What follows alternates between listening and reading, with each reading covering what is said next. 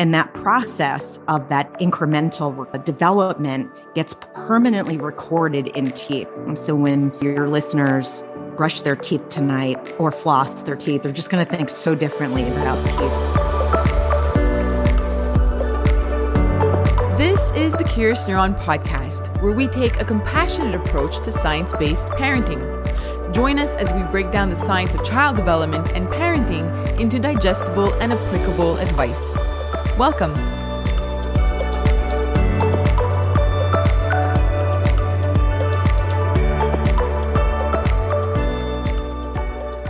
Hello, everyone, and welcome back to the Curious Neuron podcast, where we provide you with scientifically informed parenting. I'm your host, Cindy Hovington. I am a mom of 3, and I have a doctorate degree in neuroscience. Today, we are talking about early life stress and mental health. Before we begin, I want to thank the Tannenbaum Open Science Institute at the Neuro here in Montreal for supporting the Curious Neuron podcast. I would also like to invite you to follow us on Instagram. We are at 75,000 followers now, an amazing audience of pediatric clinicians and researchers and parents. You can follow us at curious_neuron. If you are enjoying the Curious Neuron podcast, please take a moment to leave a rating and a review on iTunes. And if you do, send me an email at info@curiousneuron.com and I will send you our tantrum guide for free. Today's guest is Dr. Erin Dunn. She's an epidemiologist who studies how often and why people develop or fail to develop mental health problems like depression. Her research group, the Dunn Lab, studies both social and biological factors that shape risk for depression, including the role of genetics and early life exposure to adversity. She is particularly interested in understanding the role of these factors as they relate to depression among women, children, and adolescents. The long-term goal of her work is to identify strategies to prevent depression and promote brain health across the lifespan. I know you all have lots of questions for her because you filled out that question box this week on Instagram. Dr. Dunn, thank you for joining me today on the Curious Neuron podcast. Happy to be here. Thanks for having me. I was like a child the day before Christmas yesterday.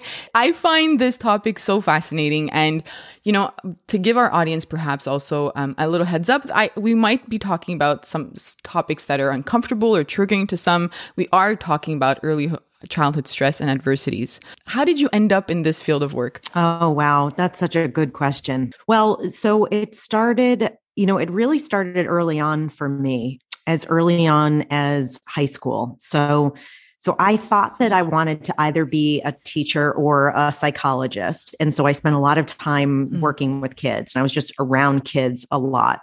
And so, one of the earliest experiences I remember having kind of in a professional setting was I volunteered in a kindergarten classroom in my town's local elementary school. And I remember meeting twins who were adopted from Romania. Learning more about their struggles and seeing their struggles. And that was sort of one of the earliest glimpses I had, I think, into adversity. But I didn't really, think about my career path as doing work specifically around the consequences of childhood adversity until I got to Boston, where I went to Northeastern for my undergrad. And so that was for the first time in a big city. I had grown up in the suburbs in Connecticut and was working in, inner city classrooms. And there were so many things that just stood out to me about that time. I was working in Head Start classrooms and elementary school settings. And, you got to see both the effects of adversity directly on kids. So I had preschool kids who were being raised by their grandparents because, mom had been involved in substance use or something along those lines, and dad was out of the picture. And then the grandparent dies, and you'd see this, just a tremendous amount of adversity at such an early age. And then you would see how a lot of these things were likely intergenerational. So you talk with parents and they would, tell you about their own childhood, and you'd start to, piece this together. And for me, I was doing this work, and I was also working directly with kids who were a little bit older. I was working at a residential program for kids who had serious emotional, mental health related issues. And I don't remember the actual number, but it seemed like, 90% of those kids had some kind of early life adversity. And so it just really stood out to me as one of the biggest ways you could think about trying to prevent mental health problems from happening was if, we could do something to prevent experiences of early life adversity. And lo and behold, what we've determined and what we know from large research studies is that's actually true, that, about 30% of the population level burden of any kind of psychiatric disorder and maybe even burden of, physical health problems is caused by early life adversity. I wonder if or what our society could be doing more to help prevent this. It depends on the day you ask me about this and how optimistic I feel. So there's a part of me that feels optimism because I think that especially with the pandemic, that there's just such a greater awareness of stress and, different kinds of stressful challenges that people experience. I think maybe our language has changed around, some of that in a way that's really helpful. And I was just talking with someone actually the other day, and she was telling me about her daughter who's in therapy and how her daughter was talking to her friends about being in therapy and, and they're 8-year-olds and they're talking very openly about this. And that's wonderful. I mean, it's, really breaking down a lot of the stigma around mental health that prevents people from getting treatment.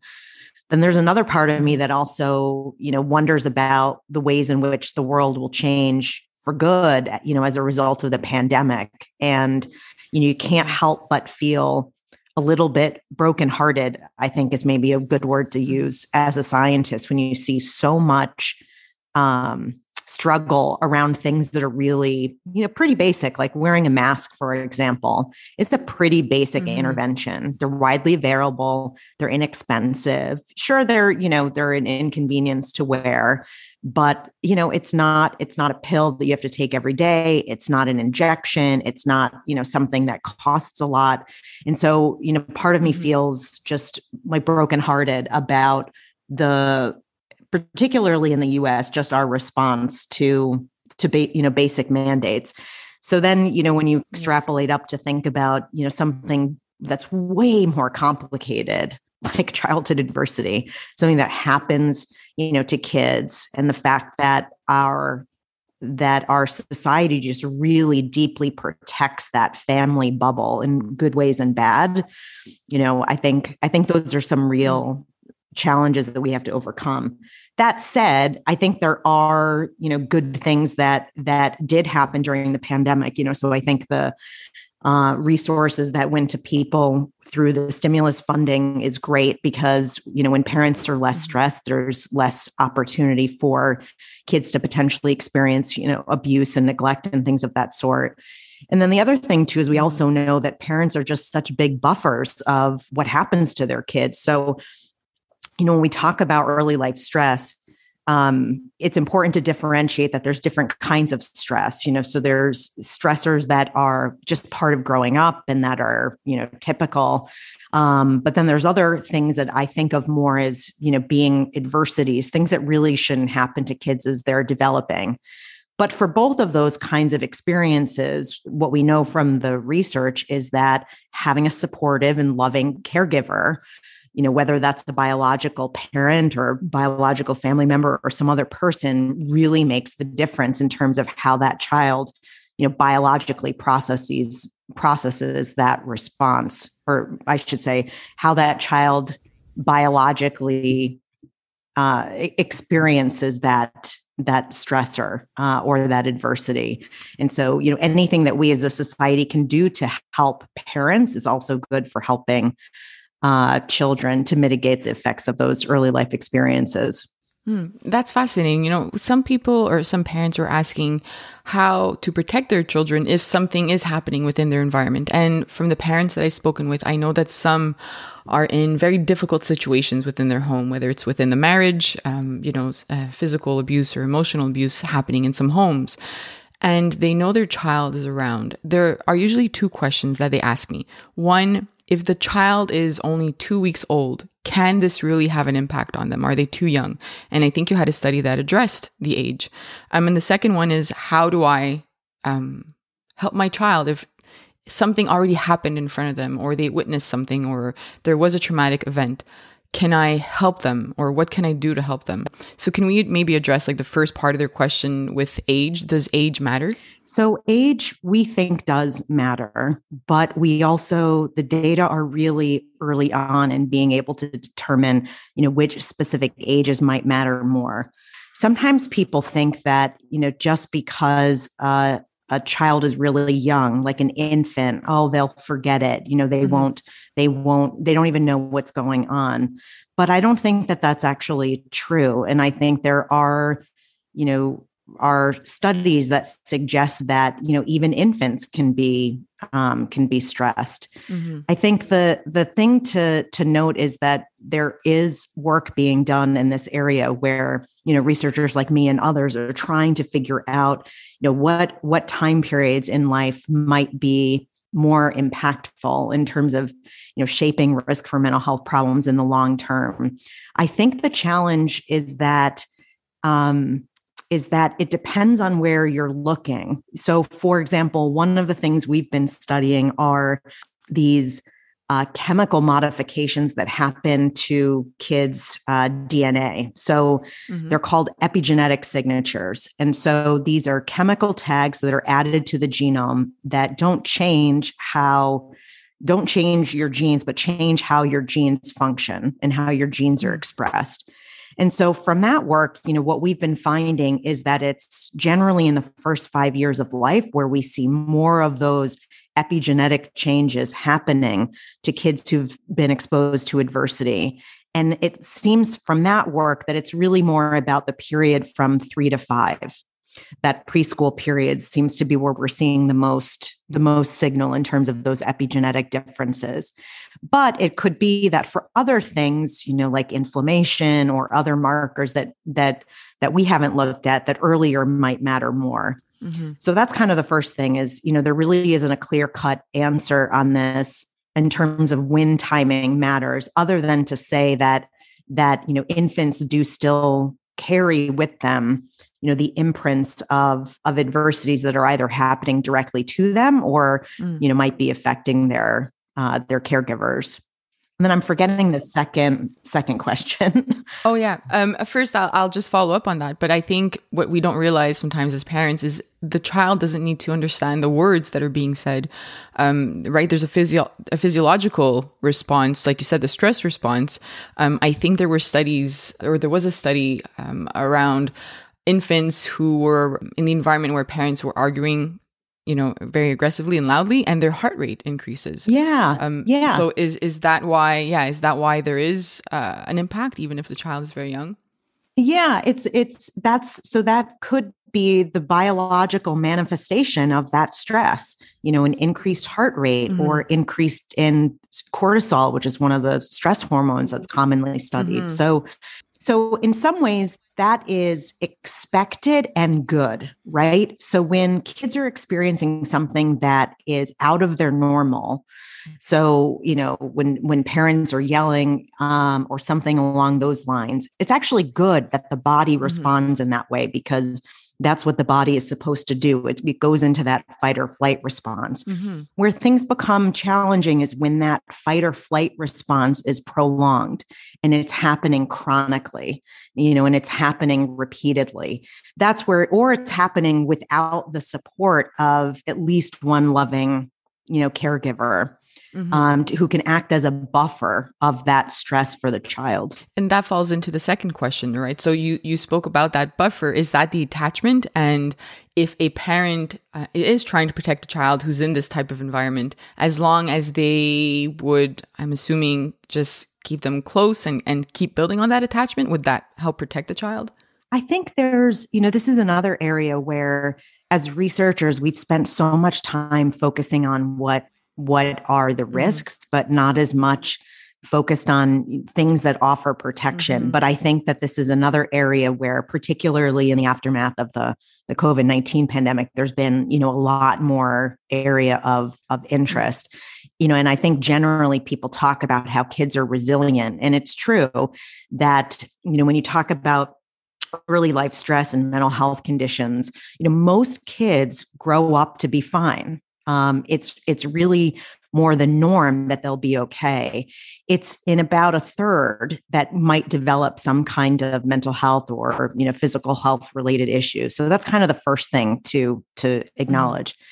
And then I think in terms of protection, there's, a lot of different things that could be determining the health outcomes of that child. And I think really most important among them is that attachment that parents, or at least that one loving caregiver, has with their child.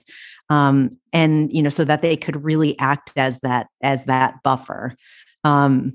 And in that way, I think it's really important for parents to try to identify opportunities to take care of themselves. It's like that expression, I forget, I haven't flown in 2 years, so I'm trying to remember. Oh, yeah. But like, the mask. the idea that like you put on your mask first to take care of yourself, and then you take care of the other people around you. And I think that's, true here. And so I think that's another place where parents who might be, a little bit concerned could think about trying to find ways that they can take, better care of themselves in terms of their own mental health and their own physical health, because they'll, be able to have more, bandwidth and attention and everything else to give to that child. I think that's been the hardest part, for parents these past 2 years is right at the onset of the pandemic. Parents were saying how stressed they were and overwhelmed and having to balance everything and not having any clear boundaries anymore of when does work begin, when does work end, childcare, house chores. Everything was kind of put together in the same, environment. And this is where it became difficult. And then we started reading a lot about, or we as in social media, we started seeing a lot of mindfulness and self-care, but they were defining it in a way that wasn't really accurate. When it comes to that self-care, we don't just mean going out to the spa and taking a moment away. There's a lot more to self-care. And sometimes that's addressing these childhood adversities.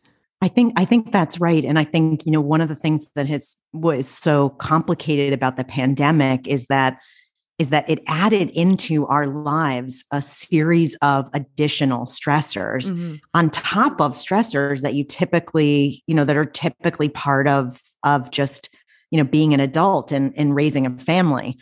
So your work-related stress could have gotten worse. There were divorces and new marriages and, even some of those like happy stressors of a new baby and all of that. And then you mix in, the pandemic, which then makes things, even more complicated. I think that, for parents, what we realized is we did need to address part of our childhood and any of these because they are impacting how we regulate our emotions. They are impacting how we get triggered or how we help our child with their own emotions, right? And that all came out with the pandemic. That's exactly right. And, I think it's interesting in the sense that you're right, that self-care doesn't mean that you need to spend an entire day, at the spa or, it's about trying to find, I think, those moments within every single day where you can, where maybe at a minimum, it's that you show up late for your next meeting by 5 minutes because you just took 5 minutes to deeply breathe and try to reset yourself, and trying to do that maybe or before a meal or before you go to bed. Like, I think that we probably underestimate the impact of these small micro adjustments, when we think that like we've got to do things that are really big, but our bodies, I think, are pretty remarkable in the sense that they just bend towards wanting to heal. They bend towards wanting to help us heal and help us, process what's going on in our environment. And so, I find, maybe I shouldn't say this, but I find meditation incredibly hard. Like for me, it's like, my brain is going 60 miles an hour. And then it's like, you're going down to, driving a car at like 5 miles an hour. Yeah. So for me, sitting for 30 minutes to meditate is really challenging. But it's like anything else, the more you do it and the more you practice, the more you get better with it. But I find, at least for myself, that 5 minutes of a meditation, I can get into it easier. It doesn't feel like I have to squeeze it in as much. I can, more organically find that time throughout the course of my day. And I can stay focused in that. And that reset really does help when, I've come from a challenging meeting or I've been running around and I just need a second to sort of come down, so to speak. So, and I think physical activity is another big one that we talk about as a protective factor. So, trying to get out and walk or exercise. And, here too, there are, I think, things that we learned from the pandemic where, many of us are stuck on Zoom. And you don't have to be confined necessarily to your desk for Zoom. You can have Zoom on your phone, and you can walk around your house or walk around your neighborhood while you're taking some of these meetings. And then another part that is an important protective factor too, that's also emerged from some research that I've been involved with, is social support. So really, having at least one person that you can connect with and that you can spend time with and that can hear more about your concerns and you can, share those moments of life with. Those are things that are really important to help adults in particular. I think not just buffer stressors in kids, but also protect themselves from developing depression. It is comforting to feel seen and heard from someone. And sometimes within our home, we might not be getting that. So finding that one person that we can connect with, I love that. That's great advice because it does feel good. When it comes to some parents, they can struggle also with understanding their needs. And this is why I love covering this topic, because sometimes they piece things together and realize, oh, I get stressed more easily or very anxious because of something that happened in my past. Can you talk a little bit? You just touched on it right now, but what are the impacts of these early childhood adversities? So what we know from the research literature is that childhood adversities have impacts in multiple different areas.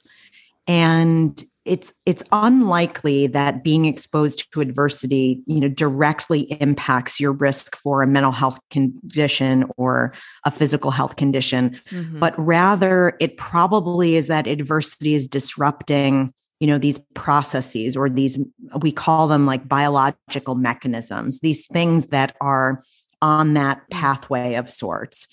So, I talked earlier about the epigenetic modification. So it could be that the imprints of adversity are left behind in our bodies in the form of these, chemical changes to our DNA that change how our genes are expressed. It could also be in the form of inflammation, and that, just systemically our bodies are really inflamed. Some of my work is now also focused on teeth, on, children's baby teeth as these biological records, that show the imprints of that early life adversity. And so, so there are a number of different areas of where, things where adversity can go awry kind of on a biological level. And then there's also, just how you cope and the kinds of coping strategies that you turn to, and whether you use, active coping versus passive coping strategies, whether how you regulate your emotions, for example. There's also impacts on cognition, meaning like how you think. And, so we've shown, for example, that sometimes people who experience early life adversity are more attuned to certain, environmental stimuli in a way that enables them to adapt more to that environment.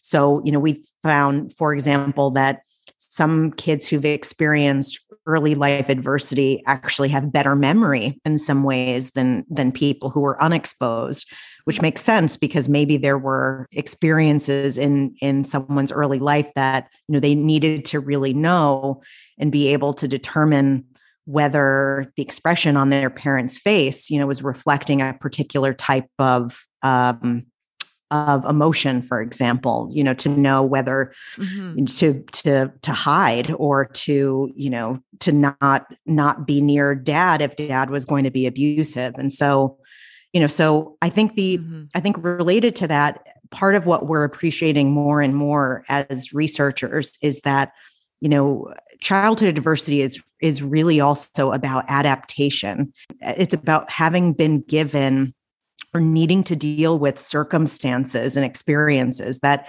kids shouldn't have to grow up experiencing, but figuring out and adapting, in good ways and bad to that adversity. Early life adversity is really about changing a number of different domains of how people function. And so that's where we've talked as researchers about plasticity. Adversity might entail people making changes that allow them to adapt in the short term, but might have longer term and negative consequences for adaptation in the longer term. And I think that addresses some other questions that we received where parents who knew they had experienced either a traumatic life event or an adversity when they were younger and are now taking medication for depression and have a child. And they noticed that they struggle with being present and helping their child when they're having a tantrum or crying. And their question was, is it too late? Am I going to pass this on? I'm struggling with connecting with my child and, I don't know what to do. So I'm assuming that with what you just said, as long as the work begins and, they do get some help, there is a way to work on yourself. I think that's exactly right. It is never too late to make change. Obviously earlier is better, but later still matters too. And so, to parents who are wondering about that, what I would say to them is to, try to, wherever they can, implement changes that they think might be helpful, and don't feel discouraged that they might not have done it as early on as they had hoped. But to also remember that kids are remarkably resilient. We say this as a society, but it's really true. And, it bears out in our research data. And so I think that, trying to do interventions early on and connect kids with services that might be able to help them, I think is really critical. But the other part too is I think also just, kudos to the parents who recognize that there is a challenge and that there might be a problem, because that's a really big first step that I think is, often goes unacknowledged.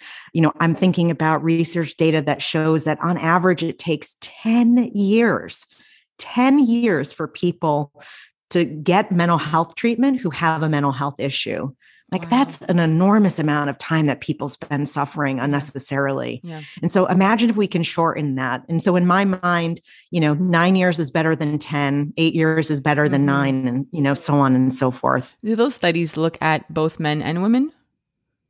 I'm just curious if there's a difference between the genders. That's a good question. I don't know the answer to it. I'm just curious because I try to work with fathers and try to bring them into this, community. And a lot of them have childhood adversities that they've never even spoken about, that they've never, I guess they struggle with being honest about it. And I'm wondering if, given that there are a lot more, that it would take them much longer, right? Because they first have to become aware of it and then work with societal expectations of men too, of masculinity, and have those struggles. So I was just wondering if there was that additional struggle for men. I think it certainly could be. But here's the thing, being exposed to adversity, sadly, in the US and in other parts of the, globally, is more the norm rather than the exception. So, the latest data, I think, suggests that about 80 to 90% of kids will experience at least one type of childhood adversity, whether that's divorce or, having a parent with a mental health issue or, something else. So I think it's way more common than people might feel. And I think this is, an interesting place where I see stigma decreasing around mental health, and that people are talking way more about their own mental health challenges. They're talking way more about their use of services to try to help address those mental health challenges. But I don't think there has been as much attention necessarily around adverse childhood experiences. And I think I think there's a lot of embarrassment and shame and worry that people have in disclosing that. And I think that's another conversation that we need to have as a society to talk more about these experiences, because they're very common. And so people who experience them are not alone. I had no idea they were this common. That's a really high number. It is a really high number. Yeah. You know, we've been saying childhood adversity, and I just realized that perhaps there are some parents who don't know exactly what that means and what falls under that. And if it's the same as childhood trauma, can you define both? Sure. So I think that this language is important to get right, because I don't think, at least from a research perspective, that all of these terms actually mean the same thing. So when I say stress, I think about that feeling that we've all experienced when, the demands of our life exceed our personal and social responses to mobilize. It's that, your heart rate is up and you're sweating and that you're starting to feel overwhelmed. Stressors are those external stimuli or those, life events that trigger that response. When I think about traumas, as being events that are really, they're serious adversities or serious, very terrifying events. They're shocking. They're really deeply emotionally overwhelming, where people could be concerned about, worrying about whether they might die, or being seriously injured or threatened in some way. I think of childhood adversity as a more global term that can encompass both stressors and traumas, but it's really a category of experiences that threaten children's physical and psychological well-being, and that they deviate from what you would expect for a typical life experience for a child growing up in its societal context. Thank you. I think that paints a better picture now, because I think even when we talk about childhood trauma, we don't really define it. I think we just throw everything sometimes into that category, and we have to make sure that we understand that there are differences in research. No, that's true. And then the other thing I think, that's been an interesting kind of trend in society is that we also throw these around a little bit too loosely sometimes too, so I think, people talk about things that like, oh, that was so traumatic. And you like, no, that was not traumatic. That was stressful, and so I think language does matter in these kinds of areas, because I think it can marginalize people to feel less than or to feel more alone, but it can also broaden, people's understanding of something and help them seek out something that they might not have otherwise done. So I posted about our conversation this week, and the main question was, why teeth? So I am a happy and, scientific alternative to the traditional tooth fairy, if that's, practice that you practice in your home. But, really this bore out of my interest in childhood adversity, which, as I shared, is something that I've been interested in for my, entire professional career. But what was always so frustrating is that the way that we measure people's exposure to childhood adversity is really flawed. So as researchers, we often do a couple of things. One, we ask people when they're adults to retrospectively tell us whether they've been exposed to, early life experiences. And in my case, we would also often ask when that happened, because we're interested in, those timing effects. And so, as you might imagine, that's a pretty problematic strategy for reasons that, we talked about before too, around, people's memory. They might not remember what happened to them at certain points, or they're really painful experiences. They don't want to talk about them. So there's, a number of reasons why that retrospective reporting is problematic. So an alternative is that researchers have asked people prospectively. So you try to collect data from kids as they're growing up.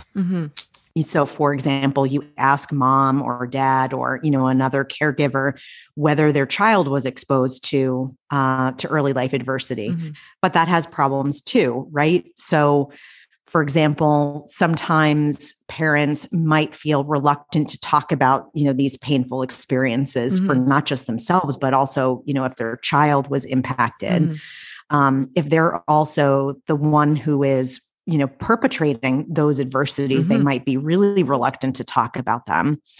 And I think, another piece is that for adolescents in particular, there might be things that adolescents have gone through that their parents just don't know about. So all of these things, just, I think, make it clear to researchers why the measurement of childhood diversity is really complicated. The other thing that we also sometimes do is look at administrative records. So, for example, try to identify kids who have come to the attention of authorities for child abuse and neglect. But we know that that's also problematic because those cases are really just dramatically undercounting the true number of people who've been exposed. So the long story short is that probably about 6 or 7 years ago, I was invited to give a talk at Brown University. And so my talk focused on childhood adversity and, early life stress and its implications for mental health. And I talked about my interest in, trying to identify these developmental timing differences. And after the talk, I went out for lunch with a colleague, and I was sharing with her how frustrated I was about our field's inability to really do a good job of measuring early life stress. And, we're having lunch and she says, "Have you ever thought about teeth?" And at first I thought she was trying to tell me that I might have had like food stuck in my teeth or something, because it just seems that far, just like that, from outer space, so to speak. And she said, I remember when I was an undergrad, I took an anthropology course and learning about teeth as these fossil records of our early life experiences. And then she said, you should look into that. And I was like, wow, that's incredible. I had never heard about that before. So, I basically drove home from that meeting about 100 miles an hour in the Mini Cooper I was driving at the time. And I started searching. And it was just like, oh my God, there is this incredible wealth of literature in archaeology and anthropology where people are, literally digging up the bones and teeth of people who lived hundreds of years or centuries ago and trying to connect that with their life experiences. And then there's some folks in dentistry and other areas that are looking at, lead and heavy metals in teeth and trying to link that with mental health. But no one was really doing anything that I saw around what we would consider to be childhood adversity, these events that happen to kids now that could impact their health. So that was basically the day the Science Tooth Fairy was born, in a way that, I just started going down that path and realized that I could connect these dots in a way that maybe people hadn't done before. I was so curious about how you use a tooth and what you're looking for in a tooth. And I went on your website and learned that there are layers and layers on our tooth and the enamel, right? And this is what you're going to be looking at. Is it the layers? That's exactly right. So our teeth are absolutely fascinating. So when your listeners brush their teeth tonight or floss their teeth, they're just going to think so differently about teeth from now on. But at any rate, so our primary teeth start forming in utero. So starting in about the second trimester of life, and then they continue forming over those first early years of life. And the way that teeth form is they follow this very incremental process wherein there are deposits of enamel or deposits of dentin, which is the tissue underlying enamel, that gets laid down to ultimately create the tooth. And that process of that incremental development gets permanently recorded in teeth. So it's similar to the way that trees develop. So if you were to take the cross section of a tree, so if you were to cut a tree in half, essentially, yes, you would notice that there are these different incremental lines, and that some of the lines in the tree might be thinner, or some might be thicker, some might be darker, some might be lighter. So those characteristics tell us something about what the environment was like as that tree was forming. So harsher winters or, a lot of rain, things of that sort. So my hypothesis is that our baby teeth do the same thing, and that they might be able to contain these clues about, different kinds of adversities that might have happened as kids were developing in the form of those incremental growth marks or those stress lines. When I was reading about the tooth, this is exactly what crossed my mind. This is like a tree, and I had no idea. And you're right. I think you brush your teeth a little differently that night because you realize my teeth are fascinating. And my daughter, actually, I have a 6-year-old. She lost 3 teeth last week, and I was like, "Can you give me your teeth? Can I look at them?" Amazing. It's fascinating. No, it's totally, and this is one of these things that, when you think about it, it's like, could it be that these things that are completely hidden in plain sight, like you ideally brush them twice a day. Mm-hmm. After they fall out, sometimes you throw them away, or you store them, and sometimes you store them and then you later throw them away because I think sometimes parents feel guilty about throwing them away. So they keep them, but then when they move homes, 10 years later, they eventually throw them away. So, but no, it's completely fascinating. So we've started a number of studies where we're trying to mine the data that exists in teeth and see if, they might record information about these early life experiences. Mm-hmm. And so far, it looks like they might. So we published a paper back in November in a journal called JAMA Network Open, where we showed that experiences of maternal depression and anxiety, mental health related symptoms that parents experience around the time of their child's birth correlated with a particular growth mark in teeth called the neonatal line, which is this line. So thinking about it, like a tree ring, it's this line that marks and differentiates the prenatal time period from the postnatal time period. But what was also fascinating was that we also saw correlations with social support. So moms who felt more social support had children who had thinner neonatal lines compared to wider neonatal lines, which is what we saw for depression. So, I think that suggests that maybe teeth can tell us about both risk and protection potentially. And that reinforces also that I think here in Canada, we do place a lot of importance on prenatal period, right? And taking care of the mom and the baby. But the postpartum period, there's not a lot of support. And a lot of moms that I speak with, don't have that community or that tribe right after, and they don't have some of them don't even realize that they're in the middle of postpartum depression or anxiety and don't have help. I really think that as a society we need to offer a lot more support to moms and dads, actually. Oh, I think that's right, because fathers can experience postpartum depression too. Yeah, it's not just biological phenomenon, but it's your world is turned upside down when you have you bring a new baby home. So I think the good news is that there's more awareness about this. Yeah. And there's more physicians that are starting to screen for postpartum depression. But I do think that there is, a long way to go there. But I'm optimistic that we'll make some good inroads on that in the years to come. Before we end our conversation, I have 2 more questions. The first is, I'm thinking about how hard it must have been to collect all these teeth. And I know that you have a study that looks at saliva, right? Because you're looking at the telomere length.